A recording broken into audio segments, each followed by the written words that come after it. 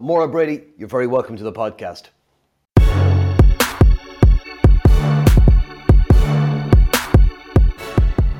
Happy to be here. Thanks for having me. I'd like to ask you, Maura, your name. Yesterday was St. Patrick's Day as of recording this, and it's not just your surname, but your first name also is very Irish, so I'm guessing there's a story there. Yes, and St. Patrick's Day is one of my favorite holidays, though it was different this year in COVID. But both of my parents' family traces back to Ireland. So I've got Donnelly on my mom's side, Brady on my dad's side. Maura, I think, was just a name they liked. Truthfully, not a family name, but my middle name is another surname that's Irish. So a lot of pride on this side for sure. Where did you grow up? I grew up in Maine, actually. My parents, I think it's three generations back, perhaps, that came over. So part of the immigration over to the Northeast. My family's all from the New England area, but my dad is a professor who moved up to Maine before I was born. So I was actually the only one in my family who's a true Mainer, but it was a great place to grow up. It's a beautiful state. I've been there a couple of times, and I'm trying to think. Lake Winnipesaukee. I don't think was that in New Maine? Hampshire. Sorry? That's in New Hampshire. New Hampshire, that was the state. But you traveled through Maine to get to New Hampshire, right? Yes. And just an incredible part of the country, really beautiful. So It's gorgeous. I didn't appreciate it growing up, but now love to go yeah, back. Definitely yeah, fall there is one of a yeah. kind. What are some of your early childhood memories that you cherish growing up?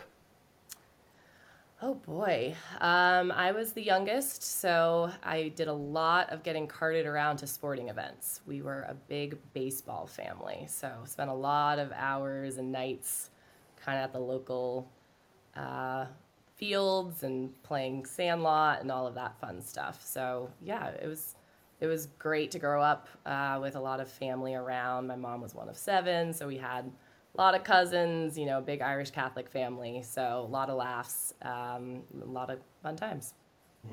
And how do you think that might have prepared you for a life in sales?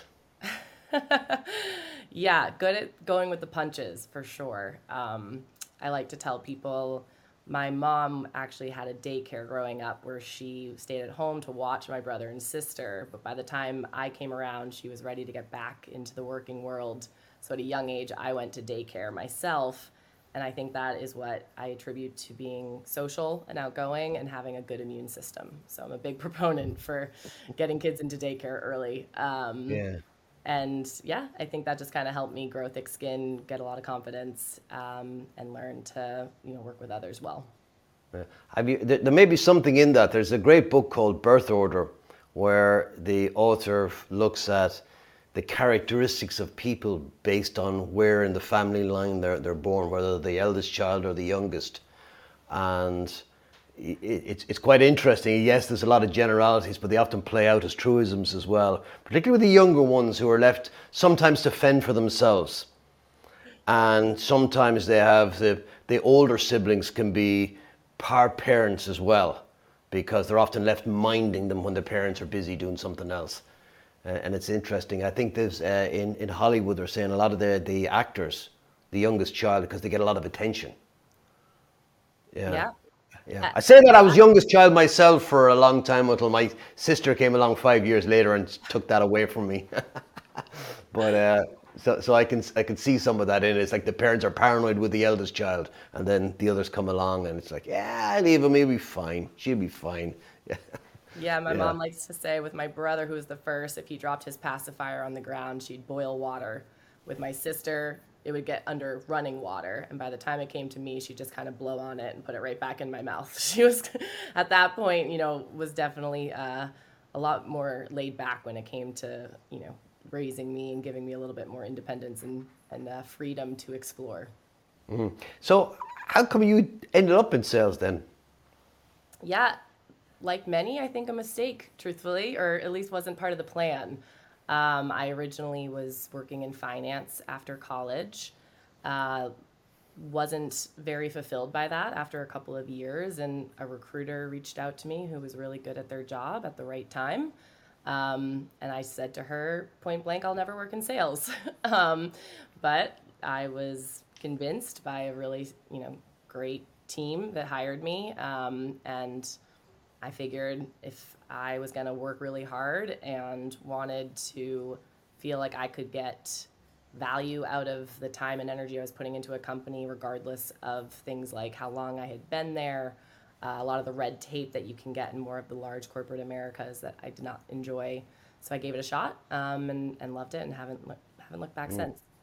That's interesting. Your experience of finance is not something a lot of salespeople would have. How do you think that has helped you in your sales career? I think there are a lot of skills, of course, that you can apply. It's good to be comfortable with numbers and be able to talk to ROI and business impact. But I think beyond that, it was interesting at the time. The company I became a BDR at was hiring a lot from finance. And I think they were finding a certain pedigree of people who end up there in terms of just being hyper competitive with themselves, having some flavor of professionalism and being able to work around hard deadlines and high expectations. So I think there was actually a pretty good parallel, and we saw a lot of success. In fact, most of my SDR class came from people who came from some type of finance role. That's interesting that they would, yeah, they obviously saw something in it. I'm curious to know if when you're a BDR and you're on the phone with somebody and they say, we have no budget, and you're going, BS, I used to work in finance. I know exactly where the money is. I'm wondering if you ever had, does it give you that insight into where the money lies and how the money part of the process works?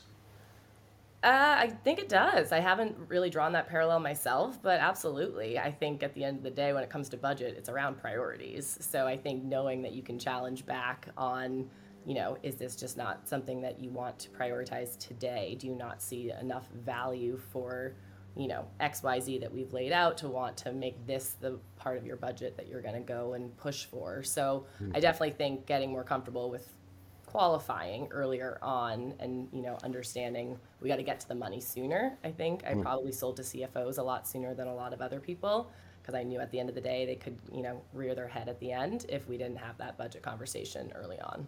Yeah. What would you say then if one of your reps came to you, I came to you and I said, hey boss, listen, I'd love to do business with them, but they told me they have no budget. What would that conversation sound like?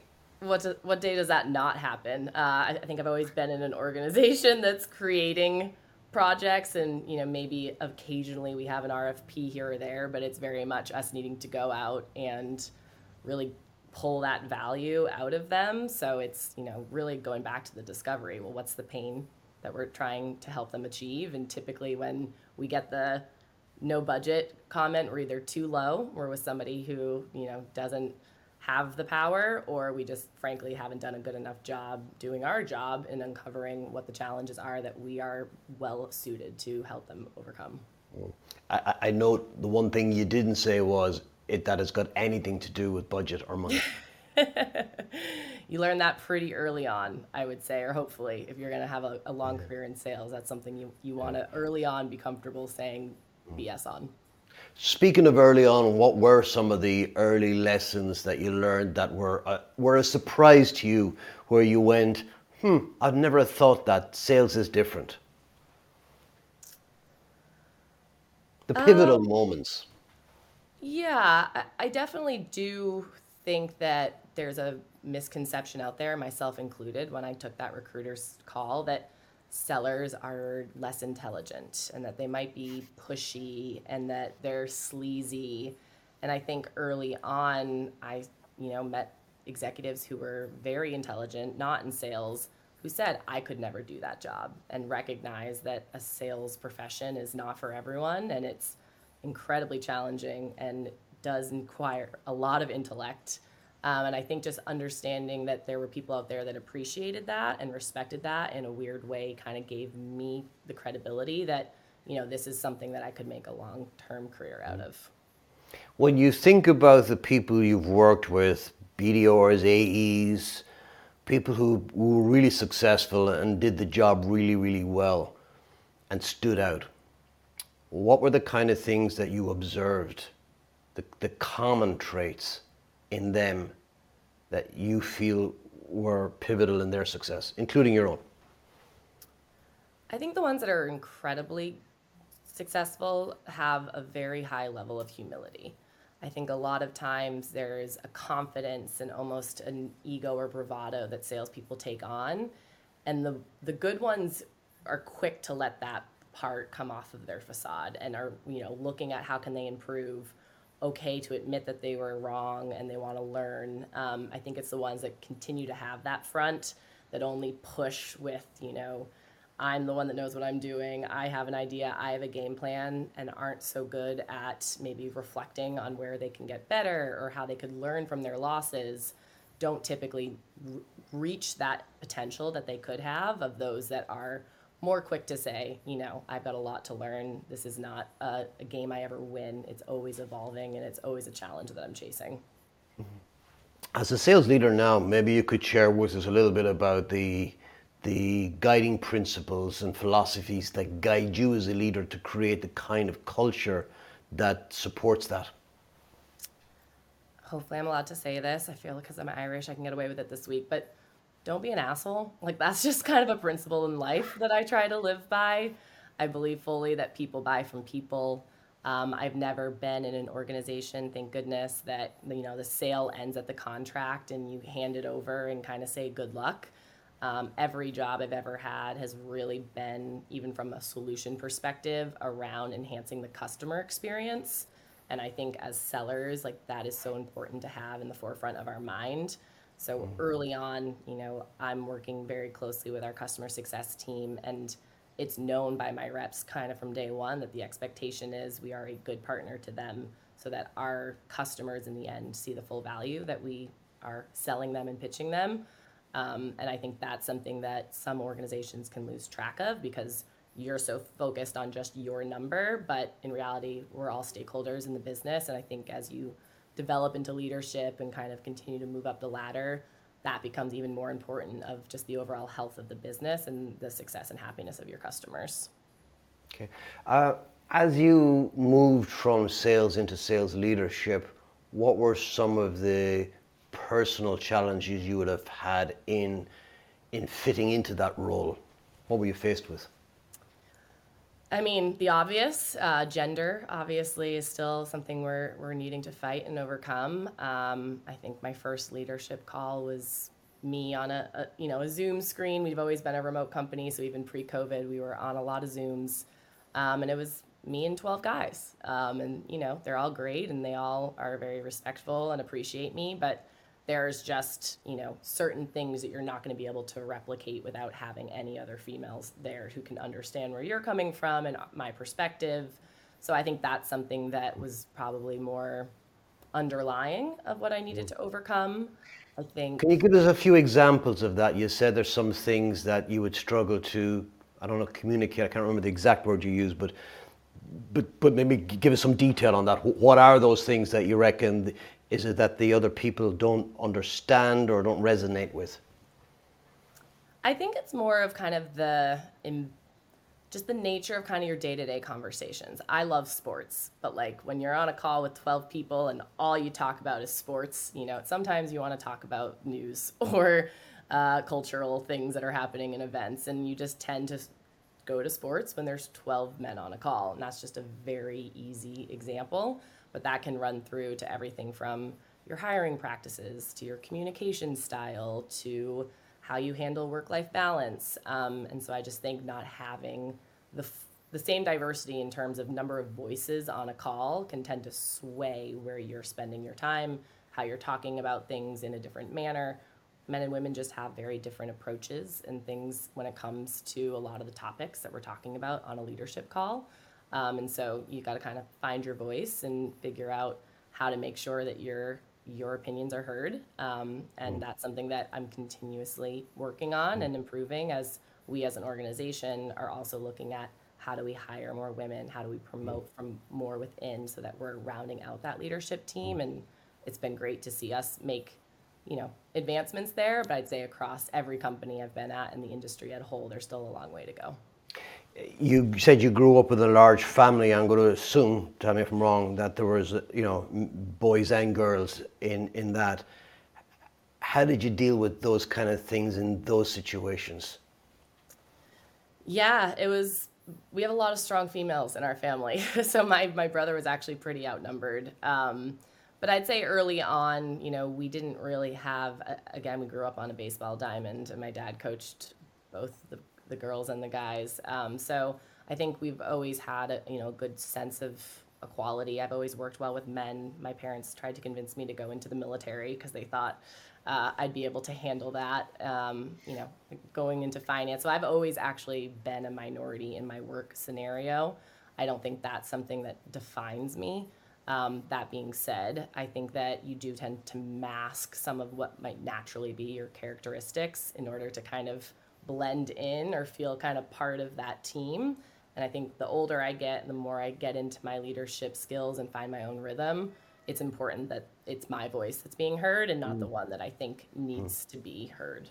Do you not think, though, we all mask elements of our own personality, our own thought process, our own attitudes when it comes to those group dynamics? And I'm wondering maybe if the conversation is around something superficial like sport. It could be other things, like politics can be very superficial too in terms of how it plays out in social discourse, that often that is a strategy where we can find some common ground. And I understand that kind of leads me full circle to your earlier point, but that at some level we are all masking something, because if we were all to blurt out exactly what we thought about who should be running the country, or who should be running the company, or who should be running a particular sales opportunity, that we'd have a meltdown very quickly, and therefore we need those strategies. And maybe what you're saying is it would be great, guys, if it was more than just sport. Yeah, I agree completely. I think at some point, to be, a professional and functioning adult, you need to mask probably some of what we want to say, especially this day and age. But I think to your point, yes, it's and the sports analogy is just a very frivolous one, but in general, I think needing to kind of round out the other opinion. I'm somebody who thinks, using the example of politics, that you can't really make your opinions if you don't understand the other side of the coin. And I think it's actually very detrimental to only think and only talk to people who have the same opinions as you. And so where I think that women in leadership need to make sure their voice is being heard is simply making sure that people understand other ideas and other ways of going about a certain challenge, because that is what's going to make organizations better and help you innovate faster and get different talent in. Otherwise, it's kind of talking to people who are just going to yes you and have the exact same kind of opinions and perception because of certain geographics and things that they've dealt with that are very similar to the rest of the team. I wanted to just explore that a little bit further with you, because I'm wondering then is, okay, take the superficiality of small talk out of it, because I think that's easy overcome. You mentioned about that there's maybe you feel not held back is the wrong word, but that there's something there where you feel there's another way of doing things, and that there's maybe a group think that is genderized somewhat by the fact that there's so many men that they think a particular way. And that, are you saying that females maybe have this is a huge generalization, but maybe a different approach to problem solving? Yes, that's exactly it. And I think it's a different approach to a lot of things. I mean, candidly, I think about how much in enterprise sales traveling has become part of the norm. And that's kind of just been the way it is. You go on site and you're always on the road. There's almost a badge of honor with the number of miles that you take.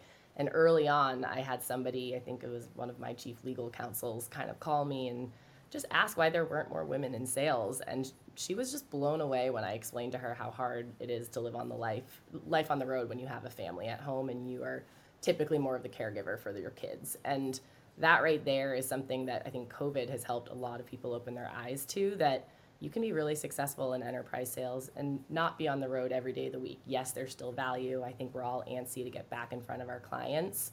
But I think that when majority of the leadership team are men and they maybe are not having to hold that role at home, then they are kind of the ones creating that new norm that this is how we go about selling and you have to be on the road. We'll come back to the working from home. I think there's something there to explore, but also when you put that point to, I'm assuming it was a male, you said he was blown away by it.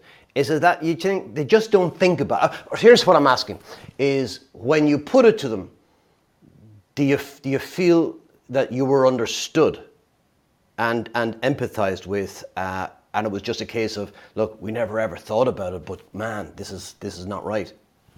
Well, the ironic thing is it was a female. And I mean, I think everyone in sales would think this is a pretty common reason. You know, it's hard when women start to have families for them to be on the road as much. That's not a secret.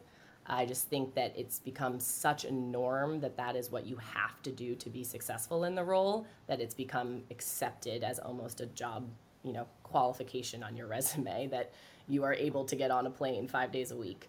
And I think for this female to understand, like, that was so important for you to be able to move up the chain in sales, that she was like, wow, no wonder so many women bow out before they get to that point. And I guess what I'm wondering is that, because I hadn't thought of that, even though, because again, my wife and I would have had, you know, she decided when my eldest child was born that she wanted to stay home and be the primary caregiver. Mm-hmm. And so therefore you take that for granted, and you continue along, and you just assume that part of your life, you know, my responsibilities from the kids' point of view is, I know there's always somebody there, and therefore I can forget and I can travel and do what I need to do. But if she were in the workforce, I could understand how easy it would be to kind of just be blinkered and not see that. I'm wondering how people respond when it is pointed out to them. That's what I'm wondering, is to say, it's got, you know, I never thought of that, but yeah, you know, what could we do? Right. We can talk about it more. I mean, it's still really surprising how many organizations, and, you know, I've worked at big organizations, I've worked at small organizations, kind of the benefits can always run the gamut, but it's amazing we haven't standardized more around paternal leave when it comes to sales plans. I mean, that right there just, I think, says a lot about the fact that there haven't been more women in leadership roles kind of forcing these conversations, that things like how long we're letting, you know, women in sales go out to have their families but feel like they have a safety net to come back to, and don't feel like their job is on the line or going to be jeopardized if they decide that they want to do family planning. We have that here in Europe. Oh, see, there you go. We have a long way to go here in the States. But despite it, there's still, now it depends. If you look across Europe, so in Ireland, I can speak to that. I know it reasonably well, although it does change and it's evolving all the time. But for example, your job is guaranteed, I think, is it for up to a year? Now, you're not on full pay. You're on, there's an allowance, and most companies will top that up to full pay for a period of several weeks, maybe even some months. It depends. If you're in a public sector job, it's usually even longer. In Scandinavian countries, it's much more egalitarian. The issue we have here in Ireland is that I can get paternal leave. Sorry, not anymore. My kids are growing up, thankfully. But I can get paternal leave for a few days. But that's really kind of just scratching the surface. It's kind of like, I think it's maybe 2 weeks you can take, and that you're there when the baby comes home, which is, I know, is a particularly trying time, particularly if it's your first. And, you know, I remember my wife coming home, and like, here's the thing, we just don't think. I remember when my wife came home from hospital, and we drove home, and at maybe, you know, 30 miles an hour the whole way. And of course, everybody on the road is an asshole driving too fast when that happens. And but I had arranged for a few of our friends to be in the house. We were going to celebrate, and I never thought about what my wife was feeling in terms of how exhausted she went through an emergency cesarean, for God's sake. I know, please don't judge me. But like, you just don't think, and I think that's it. So I think, I'm wondering if awareness is 9/10 the battle here, and that you're pushing at an open door. It's just, there's a lack of awareness. You just don't think. But sorry, the other part of the problem here is that you can take off, as a woman, you can take off, I think it's 6 months, and you're guaranteed your job back. It may be a year, I can't remember. But A man can't do that, not here. In Scandinavia, they can, and in fact, you're forced in some Scandinavian countries to take the leave.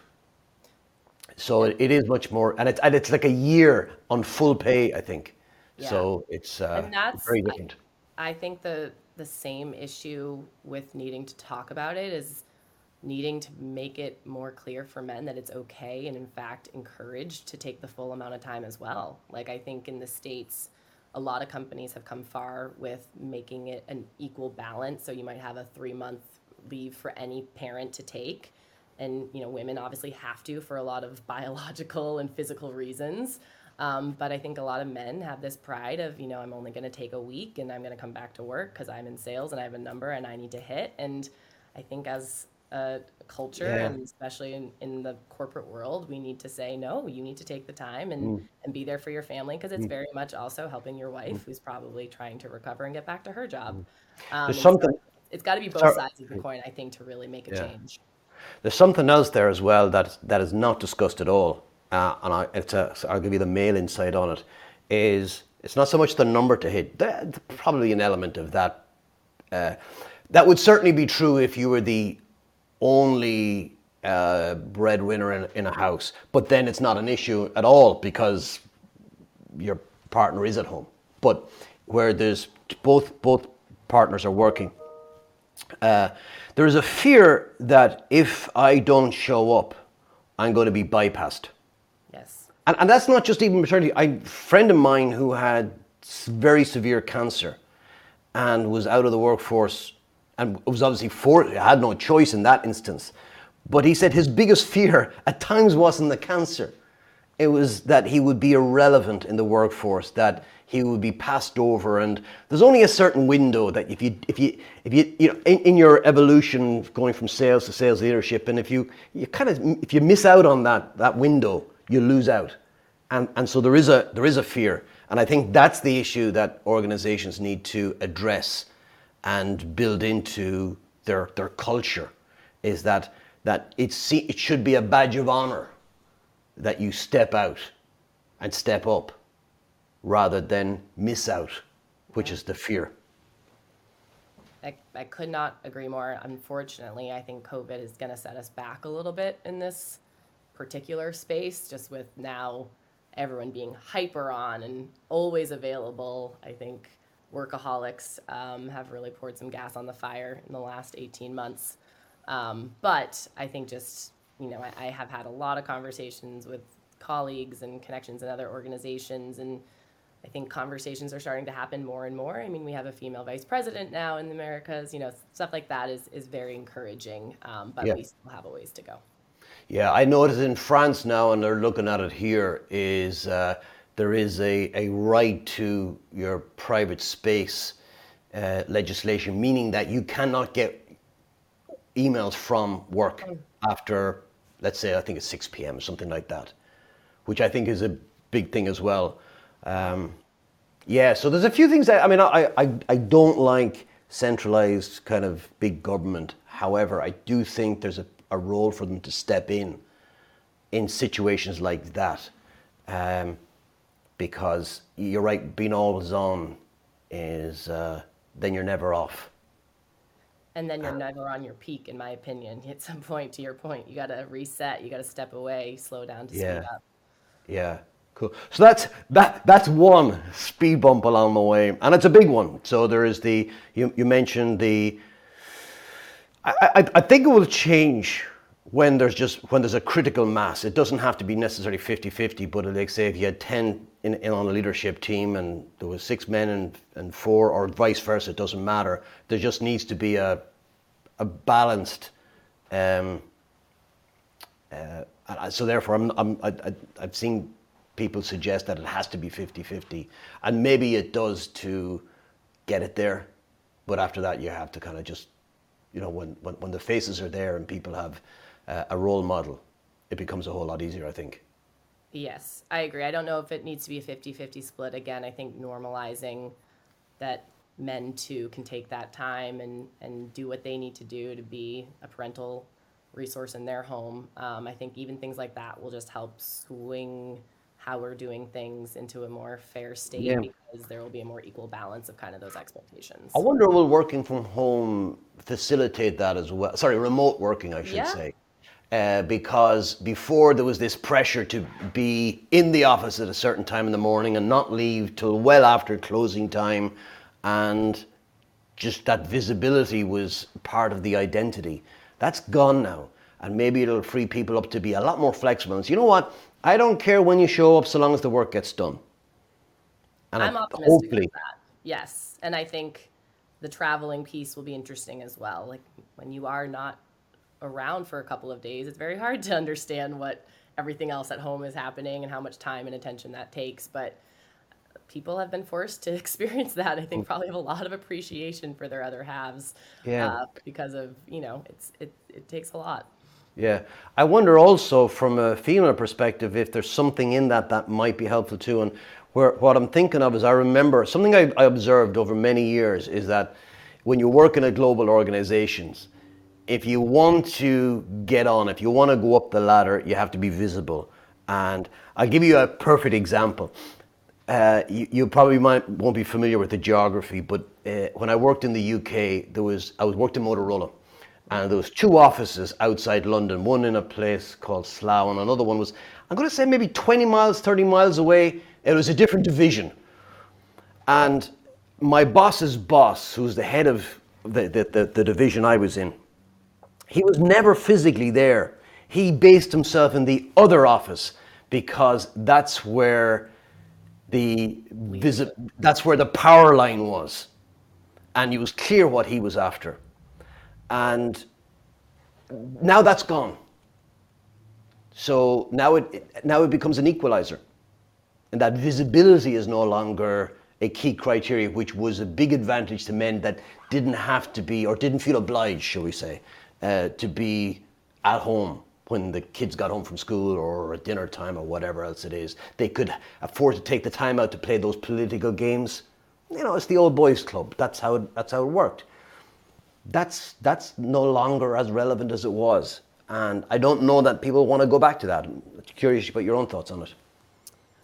Yeah, I completely agree. In finance, my first manager was a female, still to this day, the only female manager I've had. And she had recently had a child, and I saw, at 5 o'clock, she had to leave to go home and get her child from daycare. And that's almost when it felt like the boys' club would start of, let's go get drinks. And there was a whole focus on FaceTime and how often you sat around the office until your managing director was done and wanted to go get a drink. And that's not my style. I'm not someone who thinks, hours for hours' sake. That's why I loved sales, because my value was a direct output of the effort and time I put in, not just sitting around looking for that FaceTime and validation. I do think it'll change. However, I personally am of the mindset that the elastic is going to snap back sooner rather than later when it comes to travel, and kind of back into some of our routine, if you will. I don't think offices will come to be the same. I think that people will definitely be more flexible on where you work. In tech, I've always actually been in a very remote role. So I haven't seen it as much as I think larger organizations that have kind of that in-office mentality. But I'm optimistic that in some of those industries that will be, less important in the coming years. I don't know if I can project in decades that we will completely slide back to the old Sure. ways. Sure. In terms of some of the other challenges in going from a sales role, we often, you've heard it before that it's not necessarily the best salespeople make the best sales leaders.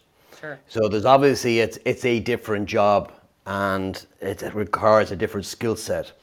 And when you transitioned from sales into sales leadership, what were the areas you discovered where you needed to work on more? And what lessons did you learn from it?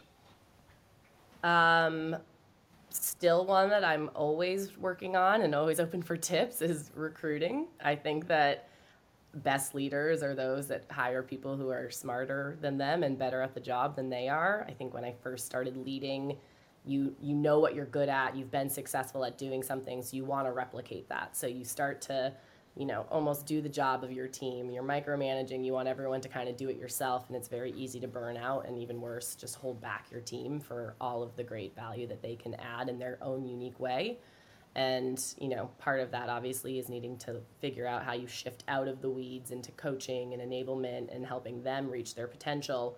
But I think also finding people that have skill sets that you don't have, or bring, I'm obviously very into having a diverse team and people that have unique backgrounds that are not necessarily, the cookie cutter of what we've seen work, but figure out what they can bring and help all of us up our game, and then help teach them, some of the core processes and things that internally we know are going to make them wildly successful. I'm curious about the what you said about hiring people who are more intelligent. And I know you didn't mean that literally, because that's a, well, what do you mean by even intelligence? Yeah. But Nice but smart people who are smart and maybe have a different skill set. And as you think back to the managers you've had in your life, or all the ones you've come across along the road, where ego interferes with that process. Because intellectually you're absolutely spot on. If I can get people who are smarter or more skilled than I am, it actually means I have less work to do and I'll be more successful. However, there's an element that I've seen that where somebody doesn't, at a surface level they'll say that, but then they don't really mean it, because they feel threatened by somebody who's more skilled, that they might take their job, or they may make them look bad, or maybe they just don't have the skills to spot that in the first place. And I'm curious to know, as how true is that? Is that valid at all as an idea? I definitely think that that's valid, for sure. I think in sales, I have a harder time with that argument, because at the end of the day, I almost think I'm not doing my job if I don't have reps on my team that are doing, way more successful than I am. It's, collectively, then that means that our team is doing better, I'm doing better, I'm elevating myself and our team. So to me, I think in sales, that's great. Like, go crush it. When it becomes a problem is if there's an ego there and you're butting heads when it comes to kind of, again, fitting within our process. I think sales, it does come down to having a process that you can repeat that works for you. And I think that if your organization has one that they've invested in, built out, has proven it's worked, and you have somebody who comes in who's smart but has an ego and wants to kind of bump against that, that's where there can be a lot of friction. But if someone comes in with the mentality of, hey, I know what I'm really good at, but I'm also eager to learn from you, and I'm happy to, understand what's made this company successful, what's made you successful, and give that a shot, then I think it can be a great relationship. Where would you like to go next in your career? So right now the focus is, potentially IPO. I've yet to be along for that ride. I've been at companies just after and just before, so that's something I think would be fun to kind of check the box on. I'm somebody who likes to set goals kind of in 6 months and a year, and then further out. I don't have a 5-year plan, but I do know long term the idea would Is that a Harley in the background? Yeah. People are up and at it in Austin. Look at that. Yeah. So are you in downtown Austin? You're not at the moment. No, you're... I live about 10 minutes outside of downtown Austin. Yeah, I have to say, when I was in Motorola, I had some very fun nights in 6th Street, and what a place. Last night with Mardi Gras, people were out and about. Stop. You're killing me. I'm curious to know, what was the name of there was this bar, I'm sorry, we'll get back to real conversation in a moment, but there was this bar, and I'm trying to remember what it was something Joe's, or something Joe, and it was in the middle of 6th Street, but it had, there was no toilets, you had to go out the back, and certainly in the men's, it was these broken ceramic urinals falling off a wall, and you were outside if it was raining. Obviously it doesn't rain that much, but it was the diviest bar, but it was actually one of the best experiences I've had. And the beer wasn't on tap, it was only in bottles, and the blues music was just to die for. It was incredible. Yeah, we're not known for our bathrooms, but we've got great live music. Yeah, sure. Well, look, that particular place, and again, I'm going back to mid-90s, so it's a while ago. I'm sure maybe health and safety has come in since then and got them Yeah, to, but I'm trying to think. there's so many that could fit that bill on East Sixth. Might not have lasted since then with all the UT students. Yeah, for sure. Anyway, where were we going? Yeah, I was sorry. It was the bike I heard in the background, and we were talking about IPO, and I was interested to know how you see things changing for Sixth Sense after the IPO, and what your life will be like after the IPO. That's a great question. I think that I've been through enough companies and seen kind of different exits to know that there is a cycle. I right now tell my team I want Sixth Sense to be the career highlight on their journey. So at this point, I'm really focused on that. I've been lucky enough to work with a lot of the leadership team here before, so there's definitely a lot of background, a lot of love, a lot of family here. So I don't know if hopefully I would have the chance to work with some of them again and kind of figure out what our next adventure would be and maybe have a different outcome on that one. But I think at the end of the day, what makes work so enjoyable is the people. And so as long as I continue to get to work with good people and find ways to solve new challenges, I think I'll feel fulfilled. The IPO is obviously going to bring in a lot more money to the company. I'm not going to ask you what you would recommend to the people running that show, but if you had that kind of money in the organization, what would you do with it? Where would you spend it? Where would you invest it? Well, I think there's a lot we can do before the IPO and will do. I think that it's important to look at all the legs of the stool and not think about how to over-index. I've seen companies that just go in and double or triple their sales force. And while that might help the top line, that has other impacts when it comes to your support and your product and all of that. So someone above my pay grade definitely will be making these decisions and has done them before and knows what they're doing. I think that there's a lot of opportunity for us to really double down on what we're doing well and move the needle in ways that the industry has not seen versus, others in the industry that right now might just look at how do we kind of tack on different acquisitions to kind of build a bigger platform. I think that there's interest in going that way, and I understand why you would, but it's hard to be a jack of all and master of none. And I think we've got some secret sauce in what we do really well that we could really pour some, gas on the fire and see what happens in the next couple of years. And in reality, it doesn't have to change all that much because IPOs are just, I guess, often they're just there for the investors can get their money out. But the organization itself can stay on the same path. It doesn't have to go crazy with money it's raised. Right.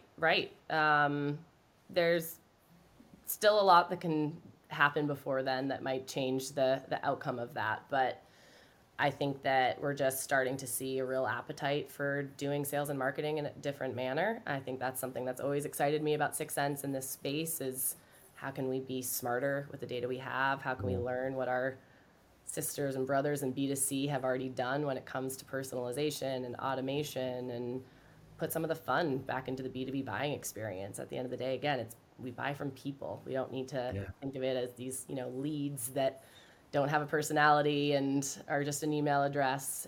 So I think that we're just getting started. And, an IPO can certainly bring more money and visibility to that, but it won't really change, I think, the mission that we're here to go after. Well, I hope they're listening to you because you're a rocket sense, Maura, for sure. It's been a great pleasure talking to you. I'm just conscious we are up against the time and I want to respect that. Final question for you. I ask all my guests the same question. It's this: when the time comes and you depart this life to whatever comes next, and there is a book written about your life, what would the title of that book be? It would probably be, which is not the most apt for my passing, but you can sleep when you're dead. I've always liked that saying. I think there's a lot in this life that we can get out of it, and I wouldn't want to be napping through it. So I try to make the most of my days, and hopefully my memoir would reflect that. I actually think you've also given me the title for this podcast. Perfect. That would be an honor. honor. Absolutely love it. You can sleep when you're dead. Yep. That's it. Yeah, you can sleep when you're dead. Plenty time for that. Exactly. Maura Brady, thank you so much for being my guest today. It's been an absolute pleasure. Thank you, Paul. I appreciate it.